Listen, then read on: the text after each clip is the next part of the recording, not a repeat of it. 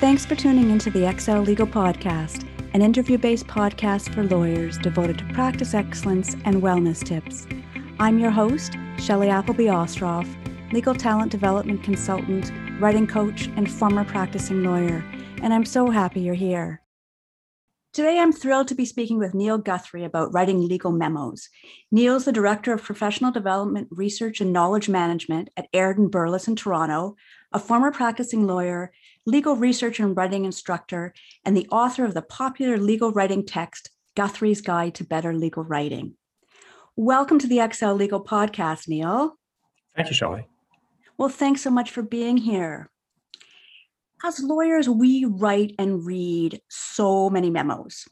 And I think that after a while, we develop a kind of an intuitive feel for what works and what doesn't. But articulating that can be a bit challenging. So I thought we could start our discussion by hearing from you. What distinguishes a good memo from a great one? How would you articulate the differences?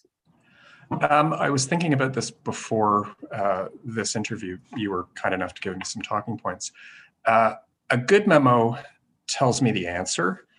A great memo tells me the answer, but it also explains to me not just the analysis that went into that answer, but how you got to it, like the methodology by which you arrived at the answer.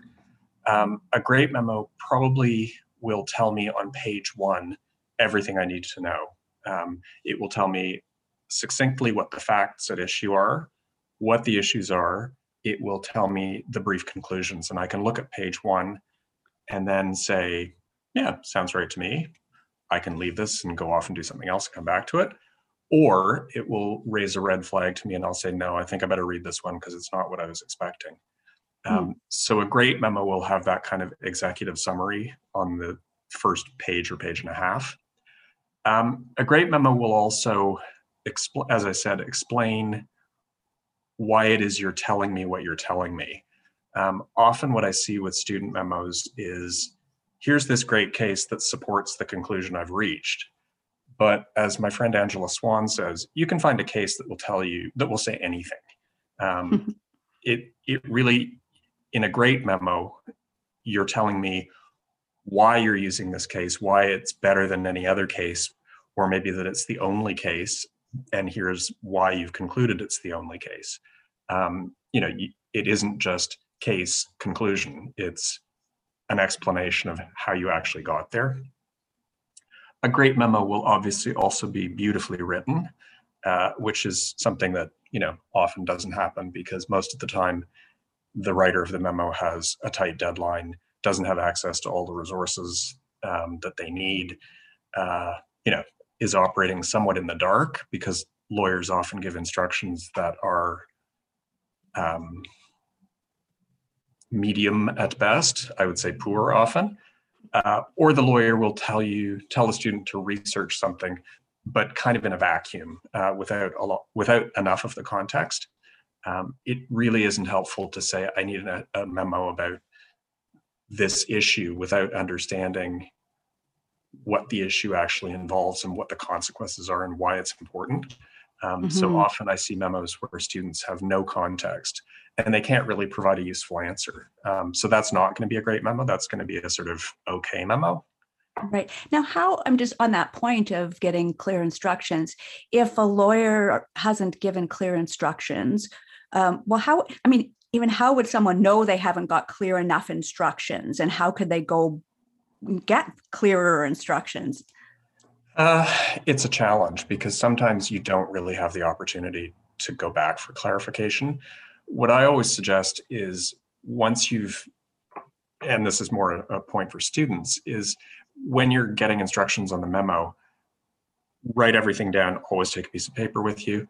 But before you start working on it, clarify and confirm what the instructions actually are.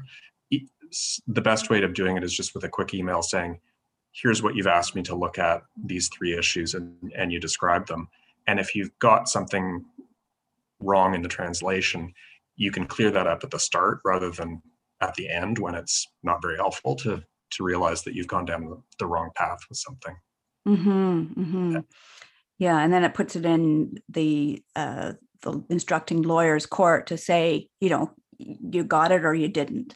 Exactly. Yeah. So yeah, I like that. And just going back to something you said at the beginning, I got the sense that maybe there are different types of memos.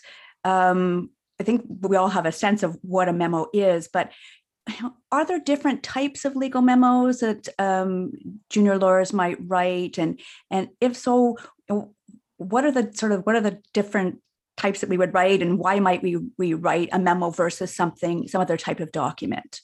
Right. There are distinctions in a way, but I don't like to get too wrapped up in form. It's really content and function that drive it. A client once said when we sent a memo, "Oh, I didn't think that was a formal legal opinion because it wasn't in the form of a letter." I was like, well, it's still legal advice, and it really doesn't matter whether it's a letter or a memo. A one-line email can be legal advice. Right. My favorite was Rocky. Yes, the Sale of Goods Act applies to livestock. Period. And it does. So memos can be kind of what you want them to be, but they do have some distinct functions, I think.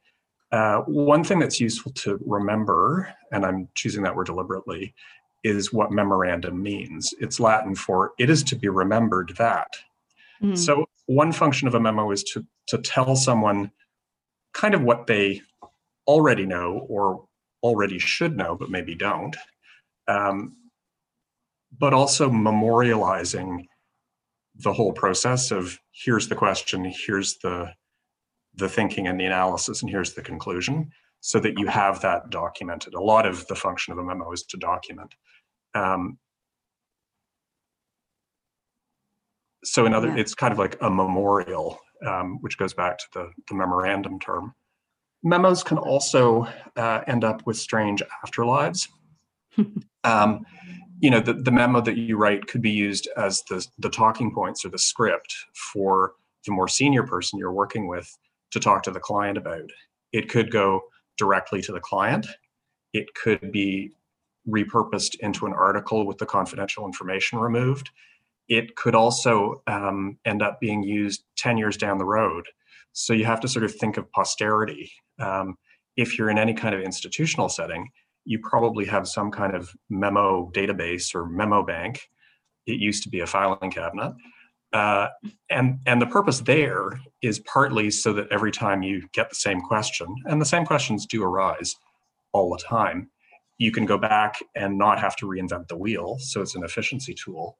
Mm-hmm. But you also guard against the risk of giving inconsistent advice on the same point at different times. So if you've got one sort of standard document to work from, you can minimize the risk of one person saying one thing to a client and the other person saying something totally different. Right. So there are various purposes to a memo. Right. And then it gets me thinking about audience, because you've already identified a few different potential audiences and time periods that someone might be reviewing or using the memo that you've written. So are there any sort of writing choices that can help guide the writer when they're writing to multiple audiences, some of which they have no idea about when they're writing? Try to think who your audiences could be. You can't predict that always because you don't really know. But the best piece of advice is keep it simple and write in clear, correct, plain English, not in legalese. When people say, that looks like it was written by a lawyer, it's not generally regarded as a compliment. Right. So, you've got to think, is this going to go to a client? In which case, is that client an in-house lawyer at our client? Then a fair amount of legal stuff is fine. But the in-house lawyer may have to share the memo with the people in the business units that they support, in which case a lot of legal terminology is really not helpful. If your client is unsophisticated, first language not English, not highly educated, any number of factors, you'll need to think about making it simple and straightforward. I actually tell students sometimes what you want to do is write two versions of the memo. You write the detailed technical one with all the footnotes that you keep for internal purposes, and then you do a one-page summary for the client, because that's really all they want to know is what's the answer, especially if it's a business person. Like that quick sort of snapshot that you were talking about, trying to get the sort of the essential information on page one. Yep, that's right. Yeah. And put it in plain, simple terms. All of your readers will be grateful for that. The thing that I try to stress is don't use Latin, don't use technical terms, or if you have to use a technical term that's not obvious or well known, use it once, provide a translation or an explanation, and try to avoid it ever afterwards. Sometimes you can't, and you just have to sort of make the best of it with that, but keep it simple. Yeah, and I've also, the idea of plain language, I think for some people it can mean some very different things. I think a lot of people just focus in on language choices, but one of the things that I think is important to think about in terms of plain language is structure as well, like how you go about structuring something so it's simple and easy to navigate through it. And I'm just wondering, in terms of a memo where you have already pretty well-defined sections, is there anything else that we can do to help, make it a little bit more accessible? We have those big sections, facts, issues, discussion or analysis. And some of those, particularly the discussion analysis section, can be quite long. Is there a way to kind of make that a little bit more accessible to all readers? There is. What I recommend is using lots of section headings and subsections. Keep them short, but the headings are helpful because, they help the reader understand where everything's going. And the reader can say, oh, okay, we're dealing with the contract issue now. And then when you reach the end of that section, ideally you'll have some kind of transition that says, and now we'll move on to the other issue, whatever it is. So that's helpful. But I think the sections or the subsections actually help the writer as well. When you're sitting down at a blank screen, a really effective way to kind of get things moving is to say, okay, I know I have 4 issues. Just put the headings onto the screen and then fill in the easy one first, or, write the facts because you know those and you don't really have to think about them as much, although you should think about them because there may be things that you need to sort of finesse. But if you lay out the general structure, you can then fill in the details. And once you start filling it in, the more your brain starts working and the more difficult things sort of are percolating without you realizing it. And they may become easier to think about. And I think the other beauty of that approach is you can always rearrange the sections. And I think it's actually a good sign if you realize, oh, wait a minute, the answer to issue 1 actually depends on the answer to issue 3. So I need to restructure things. One writing instructor I had as an articling student many years ago said, her approach was to just put a whole bunch of Post-it notes on the wall and then rearrange them as required.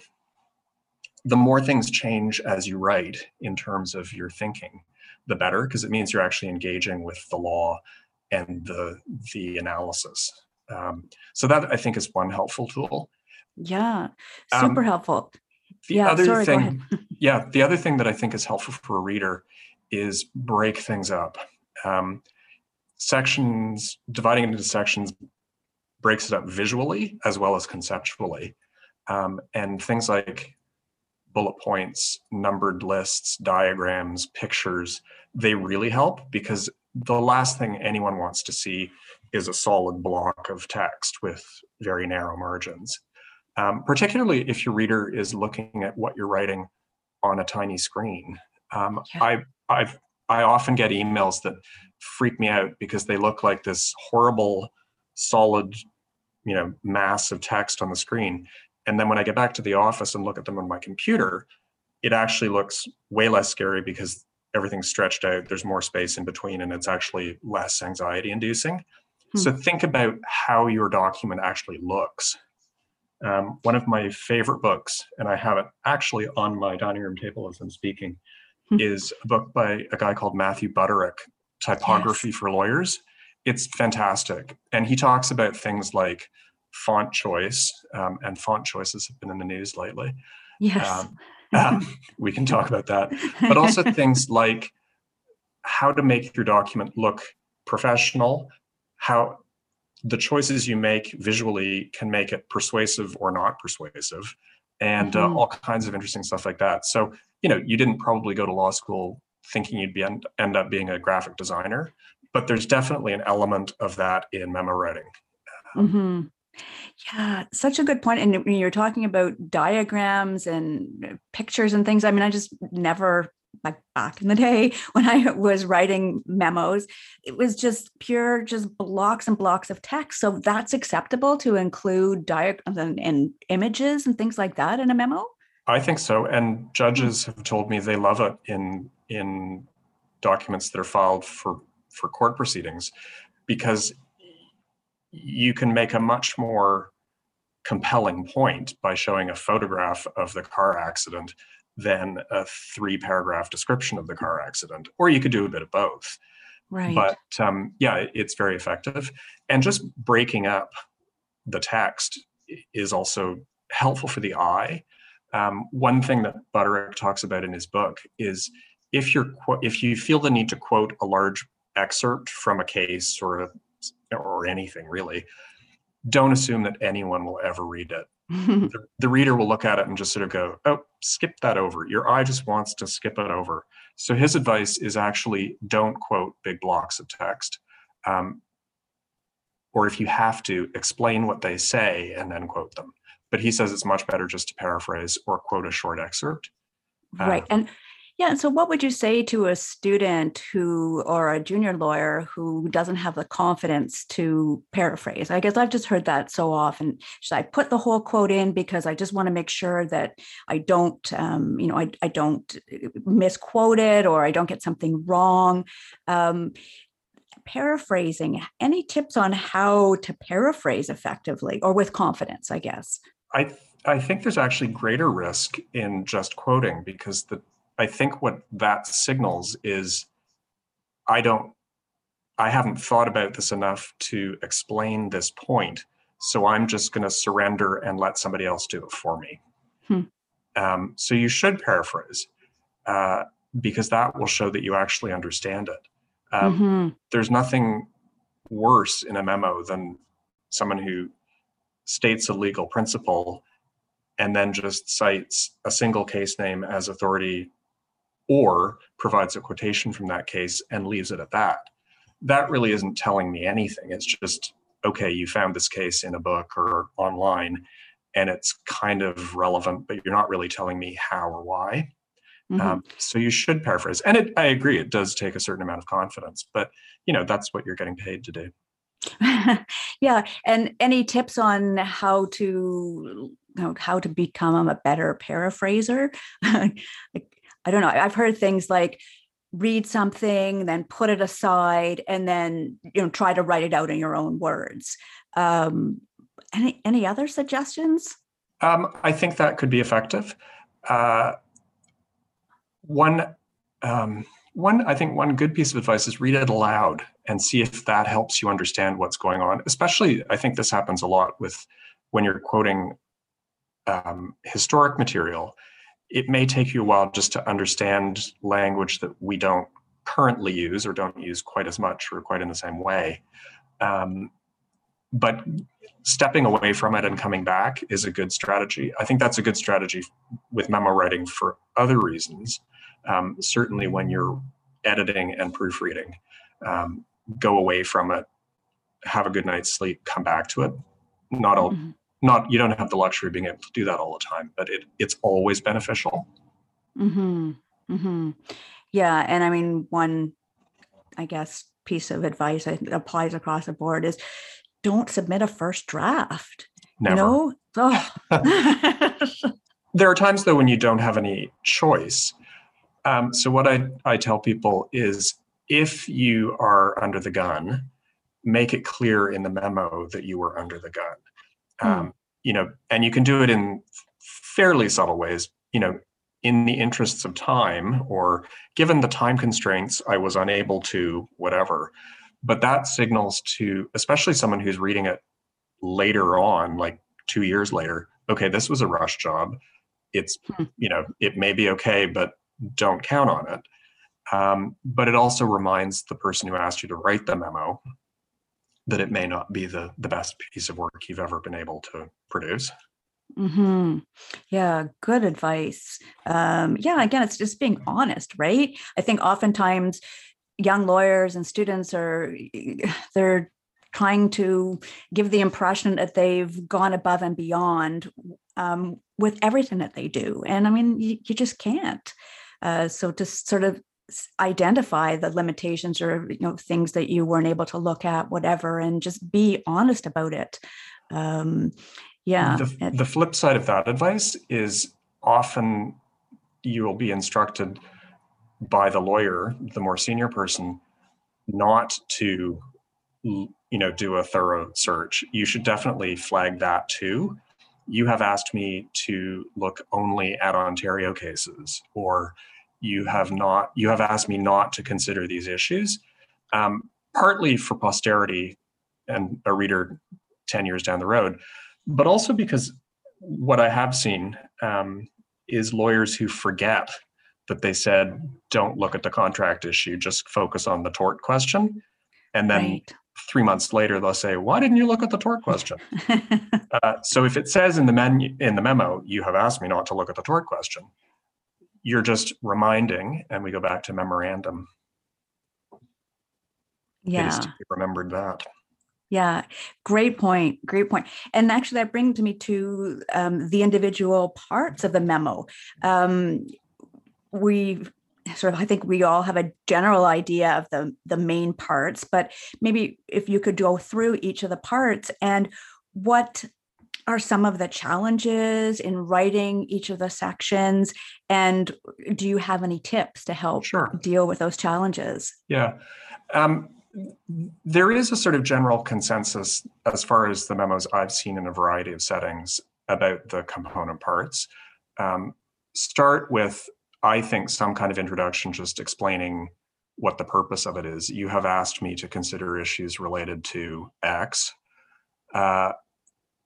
And then typically you're going to start with the facts that underlie the question. Sometimes you'll be dealing with one of those research in the abstract with no facts, in which case there won't be any facts, but at least you'll explain what the background is. When you're dealing with the facts, think about what facts are relevant and which facts are not, and obviously weed out the extraneous stuff. But be careful, because sometimes as judges have often said, 90% of the time, the law is driven by the facts, not by the law. The result is driven by the facts. Yeah. So really make sure you're focusing on what's important.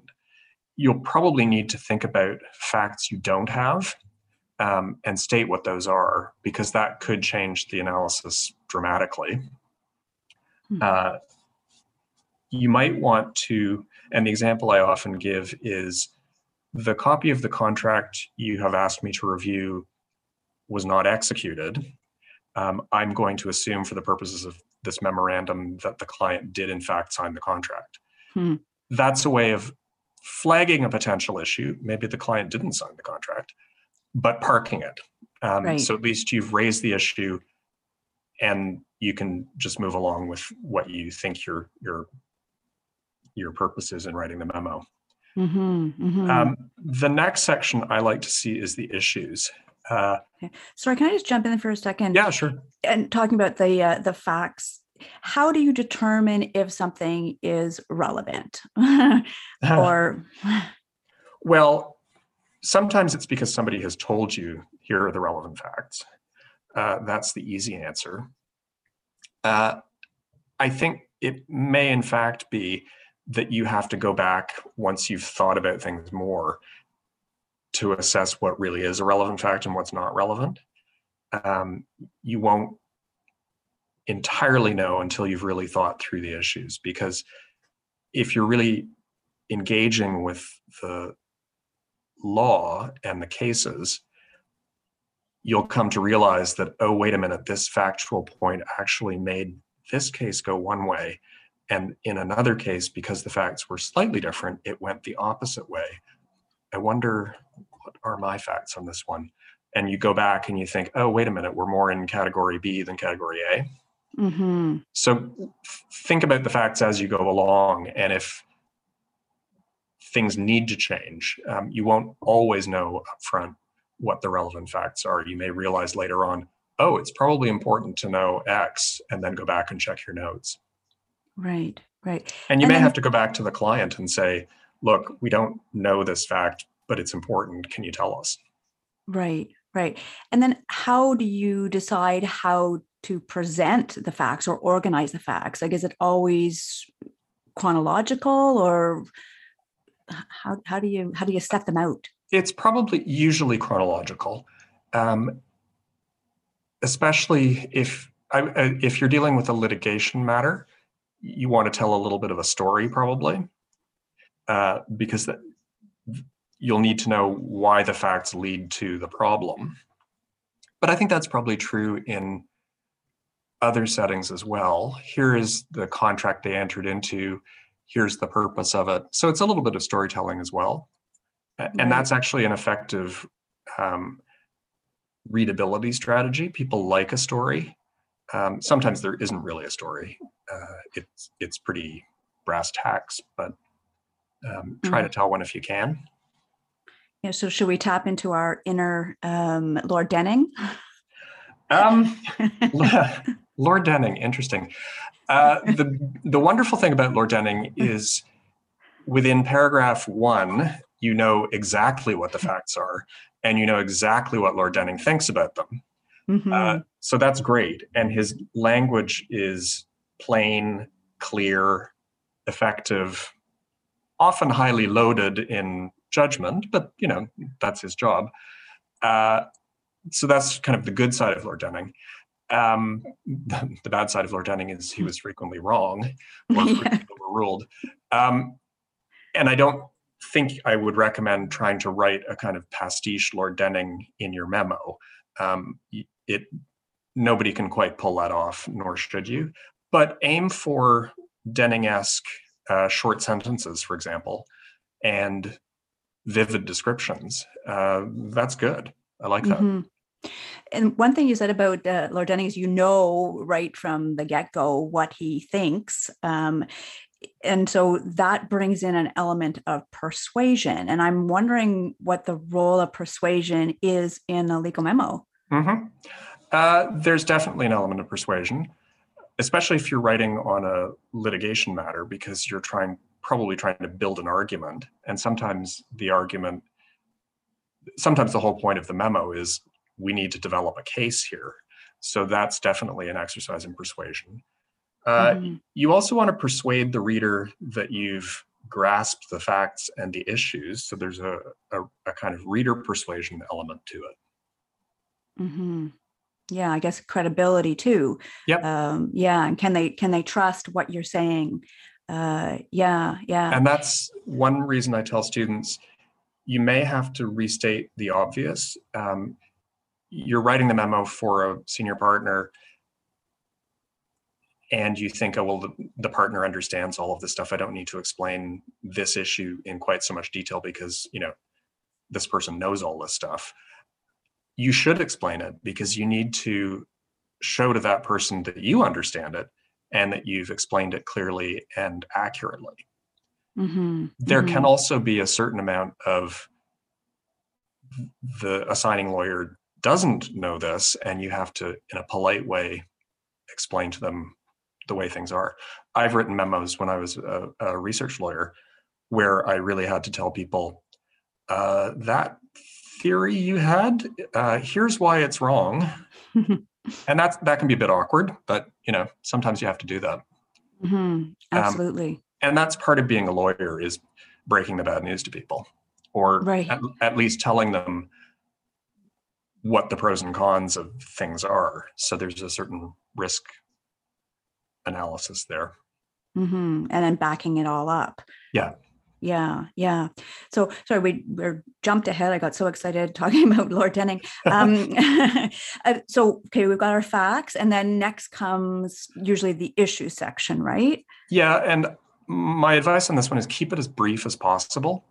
Ideally, frame the issues simply and concisely as questions, because then in the next section, which I think is critical, your brief conclusions, you can answer them equally briefly, sometimes just even with the words yes and no, but sometimes with a little more. You don't want to go into a lot of depth in the brief conclusions part. I've also skipped ahead, but enough to give the reader a meaningful answer. So the other thing about the issues is you need to think about what their relationship to each other is. They may be conceptually distinct, in which case deal with the important one first and the less important one second. They may relate to each other conceptually, so you have to figure out what the best way of presenting them as a sequence is, because as I alluded to earlier, what you say about issue A may depend on what you've said about issue D, or you may in fact have a kind of decision tree where it's kind of, if this, then that, but if on the other hand that, then this. So you need to think about how everything relates to each other. Right. And what is the difference between a question and a legal issue? Because oftentimes a lawyer will just ask, a supervising lawyer or senior lawyer would ask a junior lawyer to write a memo to help answer a question. But is that always the legal issue as you've described it, or is there a difference? It depends on the question that you've been asked, because sometimes the lawyer who's assigning you the work will just say, tell me what the law of drainage, to use an example we were talking about earlier before the recording, give me an overview of the law of drainage, in which case you're not really going to pose that as a question. That would be more in the kind of, you have asked me to provide a sort of thing. But typically it's going to be something like, does our client require a business license to do X? So you can frame it as a question. It doesn't have to be a question. Sometimes it might be more of a statement than a question, but I find questions are a good way to frame it. They're also a good way to get you thinking, because you're asking yourself the same question.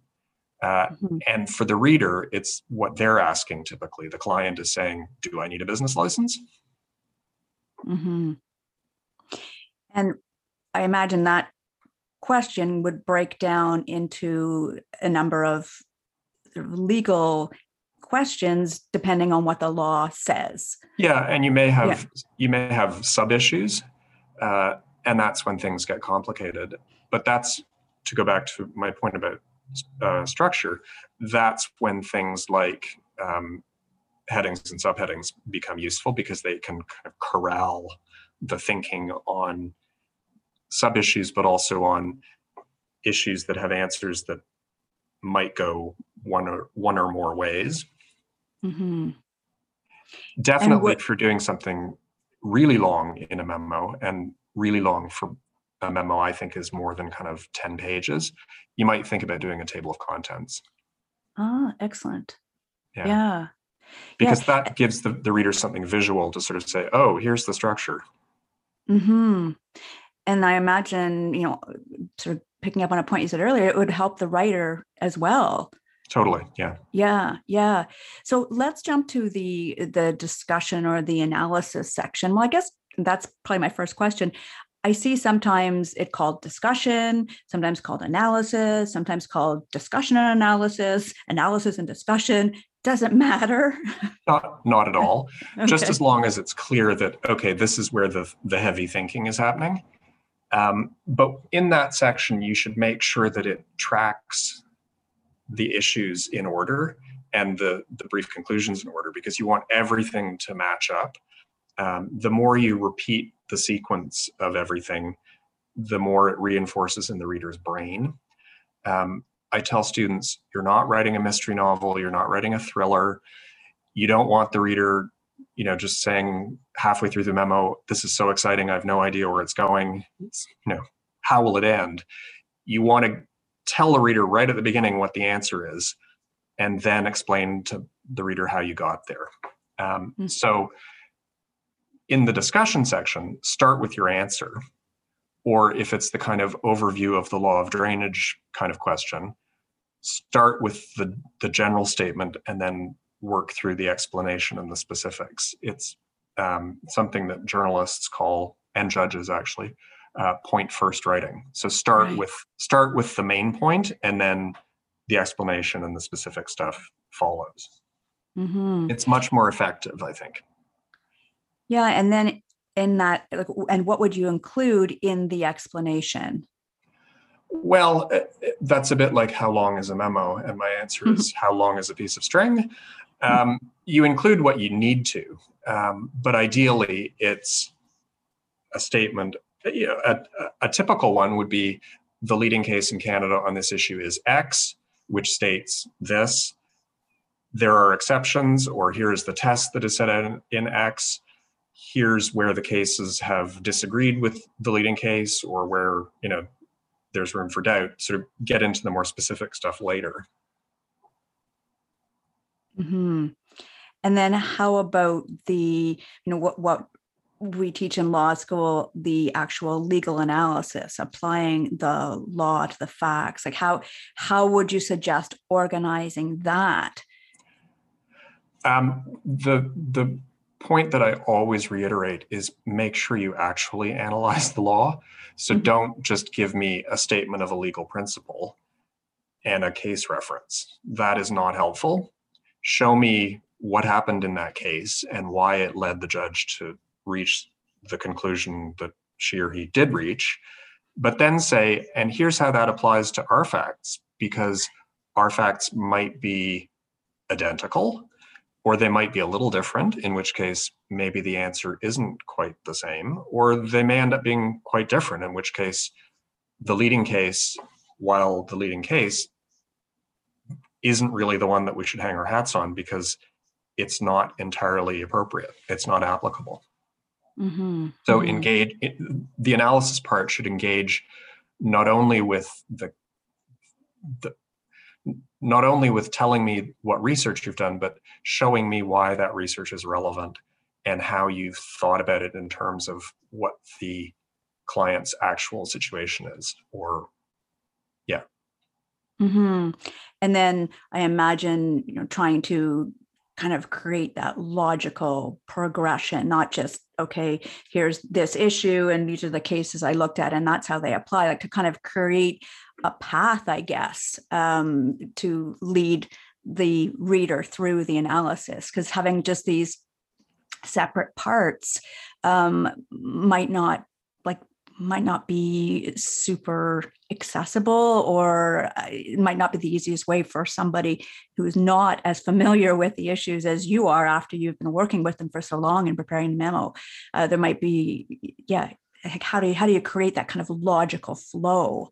Well, it goes back to the point that you made about persuasion. You've got to persuade the reader that you are taking them through the law and saying, here's why this is how it affects you and your situation. So it's a bit of storytelling and a bit of rhetorical.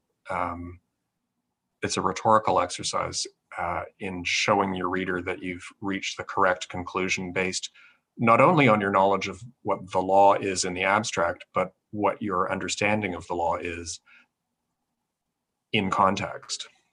Mm-hmm. And context is very important.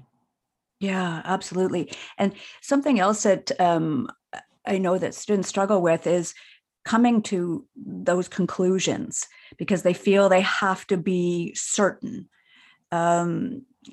Yeah, I'm not sure if you've experienced that or students have mentioned that to you. I've seen a variety of things. One thing I often have seen is the student will throw a whole bunch of stuff in the memo in the hopes that the person who's reading it, who knows more, will see what the answer is. It's the throwing mud against the wall theory of memo writing. Somewhere in there, the answer is there, and a smarter person than I am will see that, which is not helpful. The other side of that is being overly certain about things. You have to be cautious, and you have to think of the counter arguments, but also assess the weak points in your own case. So, if there's any kind of doubt in the case law, or if there's an opposing line of cases, or a strong dissent, that kind of thing, you need to build that into the analysis, because it's no good saying, here's what the leading case says, and leaving it at that. You've got to then say, but here's how the others, the other party in litigation or the counterparty in a transaction would argue the opposite conclusion. So you've got to anticipate that. Mm-hmm, mm-hmm. And you need to acknowledge the weak spots in your own case. Right. And of course, you can't guarantee anything, because ultimately it's up to the court to decide. So you can only say, well, this is what the courts have said to date on this point. Who really knows how they're going to decide, but it's more likely than not that they're going to go this way or that way. Yeah, or based on our understanding of the cases, or based on our experience of how these cases go, or based on our experience with this particular judge even. What I find very odd is American memos that say, we think you have a 45% chance of success. Based on what? I don't know. Because there are all kinds of extraneous factors that you really can't put a number on. Will the judge find a witness credible? I don't think you can predict that one. What did the judge have for breakfast even? So there are all kinds of extraneous things. And also, you have to give the client a sense of the sort of the equities of the thing. If you're acting for a big corporation and the other side is an elderly widow, she may have none of the law on her side, but that may not matter. Do you really want to be suing a little old lady for defaulting on some minor debt? The answer is you might not. So you may have all the legal analysis on your side, but it might just not be the case to make. So there are all kinds of factors like that you should also think about informing the client of. If you're dealing with sophisticated clients, they'll understand that. But sometimes you just have to say, well, yeah, the cases say that, but you don't want to be making that argument. Right. Yeah. It makes really good sense. I just wonder, we've gone through all the main sections of the memo. And I'm wondering if there's sort of anything else we didn't touch on, if there are any particular challenges that, you have noticed that younger junior lawyers sort of try to grapple with when they're first starting to write memos. One final point on the discussion section. Don't let it trail off into nothing. Wrap up the conclusions at the end so that the end of your memo brings the reader back to the beginning and sort of ties it all up. Don't just let it trail off with discussion of issue 7B and leave it at that. Go back and recap issues 1 through 7B. Particular challenges, getting started, thinking you need to write like a lawyer, don't. Editing and proofreading, no one ever does it enough. Yeah. What else? Time pressure, that's a huge challenge. And often there's nothing you can do about it. The greatest experience I had as a research lawyer was someone saying, spend as much time as you need and spare no expense. This file is worth billions. And I thought, okay, great. But, in normal life, you don't have that luxury. Sometimes you do. Yeah. Excellent. And just on that point of getting started, what do you mean by that's a challenge? Like just that blank page, procrastination, or what types of challenges were you referring to? All of those, yeah, for sure. Okay. Every writer faces writer's block. So that's a huge one. The fact that you've got a deadline that is unmanageably short is also a huge problem. And actually, I think makes it harder to write the memo because I've got to come up with an answer by noon and it's 10 o'clock. Oh my gosh. Right. So that's a big one. Yeah. But like you were saying at the beginning, just to sort of be honest and say, this is what you did the best you could in the time you had, like not exactly those words, but that's the idea. Yeah, I wouldn't choose those words exactly. Of course. But I mean, just that peace of mind that, because I think there's a lot of there's the psychology, or the psychological element that factors into our ability to create and to come up with conclusions and analyze a problem when we're feeling so constrained and restricted. It's always helpful to talk to other people, especially to more senior people who may have come across the particular issue before, who may know the client, who may have some background. That's always helpful. Or talk to people if you have questions about what the law is. I mean, a lot of the time I spend with students is explaining to them the things that they haven't taken at law school, or pointing them towards resources that they should look at. This text is good, that one's not so great. Or this is what the lawyer meant when she said this. So talking to other people is always good. And look around in the memo database to see if somebody else has written about it, because that can save you a huge amount of time. When I was a research lawyer, I got a call from someone in a boardroom who said, the client has been asked a question and we need the answer now. And I talked to the woman who ran the internal database, and she said, oh, I think we have a memo in the system on that. And it turned out it was a memo on the same issue for the same client 3 years earlier. And she was able to send it to me by email. I printed it off, quickly checked to make sure that the cases that were referred to, it was quite a narrow issue, so there weren't many, were still okay. And boom, there was your answer. So try not to reinvent the wheel if you don't have to. Clients don't want to pay for us to have to do it. And it's also not a good use of the writer of the memo's time. Absolutely. Yeah. Well, what a great example.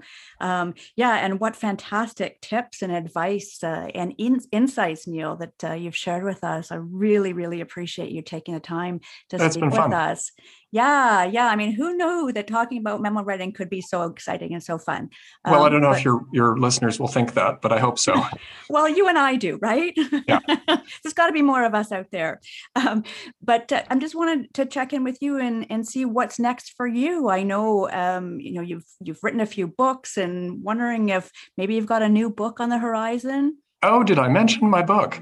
No. I'm happy to say that the second edition of my book on legal writing, Guthrie's Guide to Better Legal Writing, is going to be published on the 7th of April from Irwin Law. And that's very exciting. And after that, I'm not sure. Well, I'm not going to retire on the royalties from the book. But what's different between the first and the second edition? The second is just, I revised some of the earlier material, but it's also considerably bigger. It just like the first book, it grew from weekly blog posts. So it kind of happened without me realizing that I had written a book. And now I've written, I don't call it a second book, it's more like a book and a half. So I've written 2.5 books. But it just sort of happened over time. And I spend a lot of my, leisure hours just looking for examples of bad legal writing, and I write about them. So in a way, I don't want lawyers to be better writers, because then I'm out of a job. But I wish they would be better writers. Yeah. Well, fantastic. I look forward to reading the second edition because the first edition is sitting right beside me as we speak. Yeah, so I'll definitely be one of the first to get a hold of the second edition. So super. So thank you again, Neil. Wonderful speaking with you. And I'm hoping that lots of law students, summer students, junior lawyers, and even more seasoned lawyers will listen to this because there are a lot of great gems in here. The seasoned lawyers need it the most. They're the worst. Glad you said that. Thanks again, Neil. My pleasure. Thanks for joining me today on the Excel Legal Podcast. I hope you enjoyed the conversation. I'm always looking for topic and guest ideas, so if you have any suggestions for future episodes, I'd love to hear from you at excellegal.com. That's EXELLEGAL.com.